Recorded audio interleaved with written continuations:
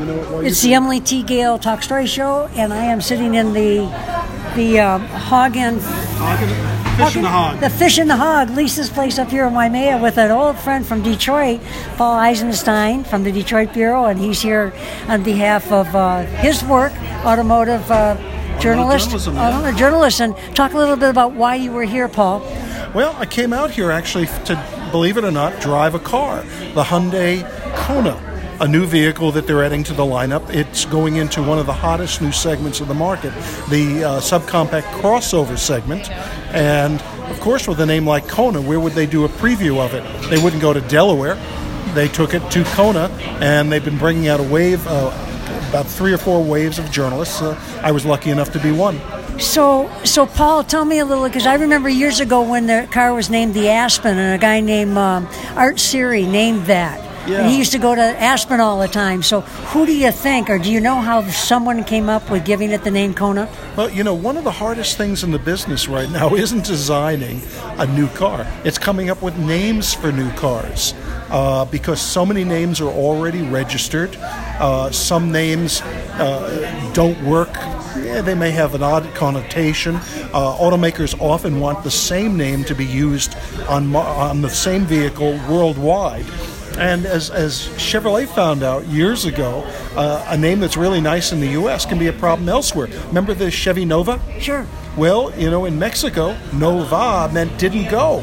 Wow. So coming up with a good name that's not only able to be used in lots of markets, but also able to have a good connotation, to find one that's not trademarked is miserably difficult. So they came up with a Kona, and actually they came up with the name Kona before they had the car.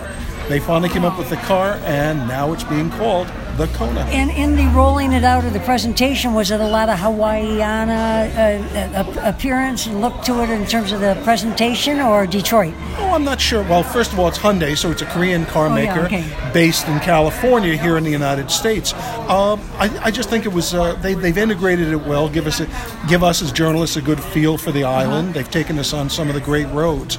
And the funny thing is that most people tend to think that it's pretty boring driving around Hawaii if you're looking for great roads. And the reality is, Crazy K, Highway 19 is pretty straight and steady, so it's not a lot of fun to drive. But there are some really good roads if you know where to look for them here.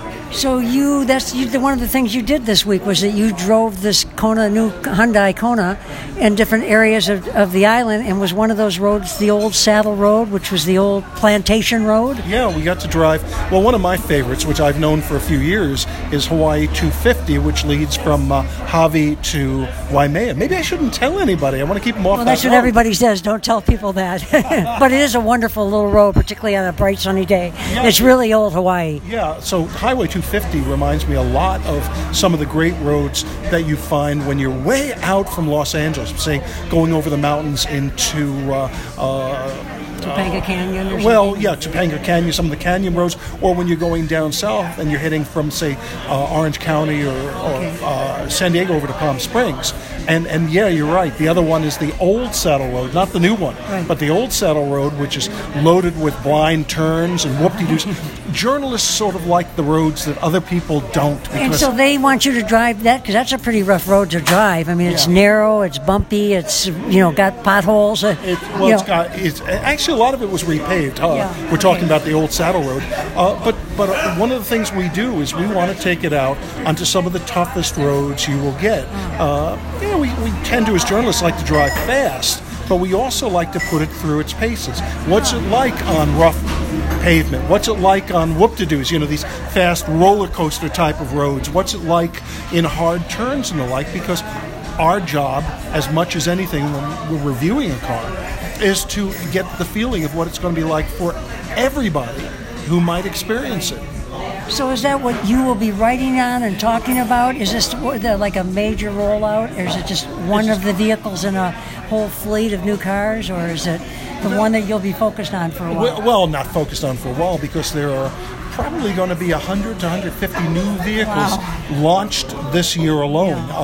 The competitiveness of the auto industry has never been so great. The number of brands, the number of foreign manufacturers coming into the country, and so on, is huge. So it's just one of the vehicles, but it's a very important one. Hyundai was a very fast-growing brand at the beginning of the decade, but they focused on passenger cars, and the market right now is exploding in the crossover and sport utility segment. Wow. So they're having to catch up. They had only 2, and by the beginning of the new decade, the coming decade, I think they're planning to have 7 or 8 SUVs and CUVs in their market. So this is an extraordinarily important vehicle. Plus, I haven't been told this officially, but I know for sure that in just a matter of a few weeks at the New York Auto Show, we're going to see an all-electric version of the Kona, a battery car. And you were headquartered at Mauna Kea Resort, which is the Rockefeller Resort that was built in the 60s and very iconic. It is the resort here on the island. Yeah, I've stayed at almost every one of the major resorts along the coast over the last 20 years, and I have to say I love the Mauna Kea. It's just different. It's very different. It's very stately. It's very old-time, the grand lady, so to speak. And again, it's Paul Eisenstein that I'm talking with here on the Emily TKL Talk Story Show, and I'm here with his wife, Jennifer, and they've been here for the week and getting all around Hawaii. I hadn't seen Paul for over 30 years probably, and that's what I love about being in Hawaii. There's always a parade of Detroiters, and I don't know, I think I saw a Facebook post, or I heard you on a radio show or something, and heard you were here, gave him a call, and it's just been a delightful afternoon to talk, and I'm sure the start of many conversations. We have some very mutual friends, Mary Chapman and others, but Paul, a automotive journalist, and I hear him on so many shows, and my favorite of recent was when he was at the Chicago Auto Show talking to Paul W. Smith from WJR, who of course was at the Chicago Auto Show broadcasting every morning. And I love your conversations. You explain things in a way that it's a little deeper, and I can tell Paul enjoys it too. You guys kind of get into it once in a while about different things. You're so honest about the state of the automobile industry, the state of the International Auto Show in Detroit compared to Chicago, and I love learning those things. And you told me that you didn't start out being an automotive writer 30 years ago. You kind of fell into it. Yeah, I fell into journalism in general. I knew I wanted to be in the media, and more or less lucked out. Wound up at U of M, left, went back to the New York area where I'm from, and then I got an offer to come back for Channel 7, which was it still is an ABC station. And then about a year and a half later, went independent. I was writing about everything Detroit, but also, if you recall the time frame, late 70s, the auto industry was going to hell in a handbasket. The economy had collapsed, and the old adage is when the economy catches cold, the auto industry gets pneumonia.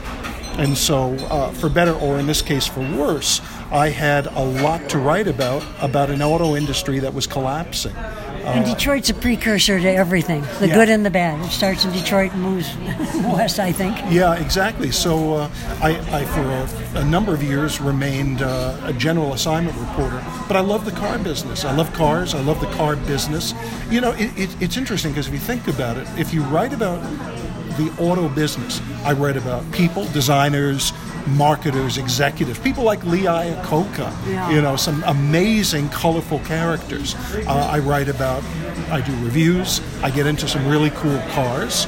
I can talk about international trade. Look right now with what's happening with the new steel tariffs. Yeah. Well, that affects the auto industry and auto workers. I write about labor. I write about the environment. I write about new technology. So it's always a fresh field. Well, it is an absolute delight to hook up with you. To be continued. Yes. It's Paul and Jennifer Eisenstein, and again, hadn't seen Paul in 30 years. Great to hook up, and we're talking about how we might connect Detroit and Hawaii together, and the ways that we've both been living our lives and being information gatherers and information dispensers, right? What we love to do is gather and share information, and there's so many people that come to Detroit in the cold weather, and it's a very lovely spot to be. Car dealers aren't the first ones that have had big conventions here, shows. So it's a good reason to come. Yeah, really fun to talk to you. And again, it's the Emily T. Gale Talk Story Show, and it's Paul and Jennifer Eisenstein, and to be continued. Right, and if I may throw in a plug, I'd love to have folks check out my own website. I write for a lot of folks, including NBC, but my website is thedetroitbureau.com. Well, I love that, and I love that we're in touch and that we're sitting here kind of brainstorming and collaborating how we, can continue weaving. I always call it, we're weaving tapestries all our life with people, right?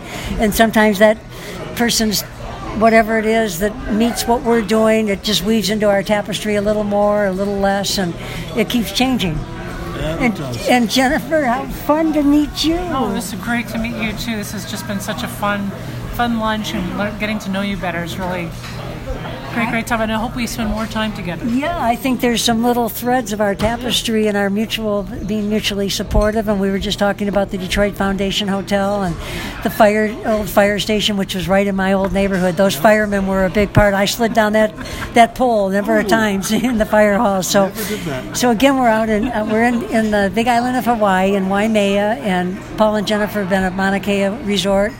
An interesting story with Mauna Kea Resort. That's where Arnold Palmer, Jack Nicklaus, and Gary Player played their first round of golf together years ago for the Golf Channel. Well, it wasn't for the Golf Channel. They run that on the Golf Channel.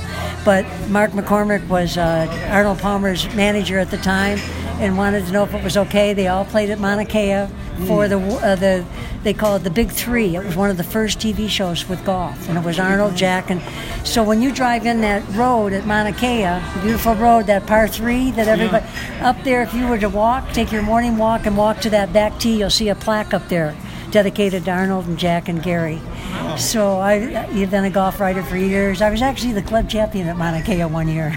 Not a bad standing. So it's a lot of history. We have a lot that weaves in together. Yeah. And that old saddle road that you drove, I ran it one year. Ooh. From Hilo to Waimea. They called it the Saddle Road Run at the time. 62 miles. I can't even imagine. That's a tough road to drive. Well, I can't imagine running it. When I think about it now, I always say to myself, how did I do that? But those were the old days. Yeah. So again, Jennifer and Paul Eisenstein, and to be continued when we get back to Detroit, for sure. I like that. Great talking with you.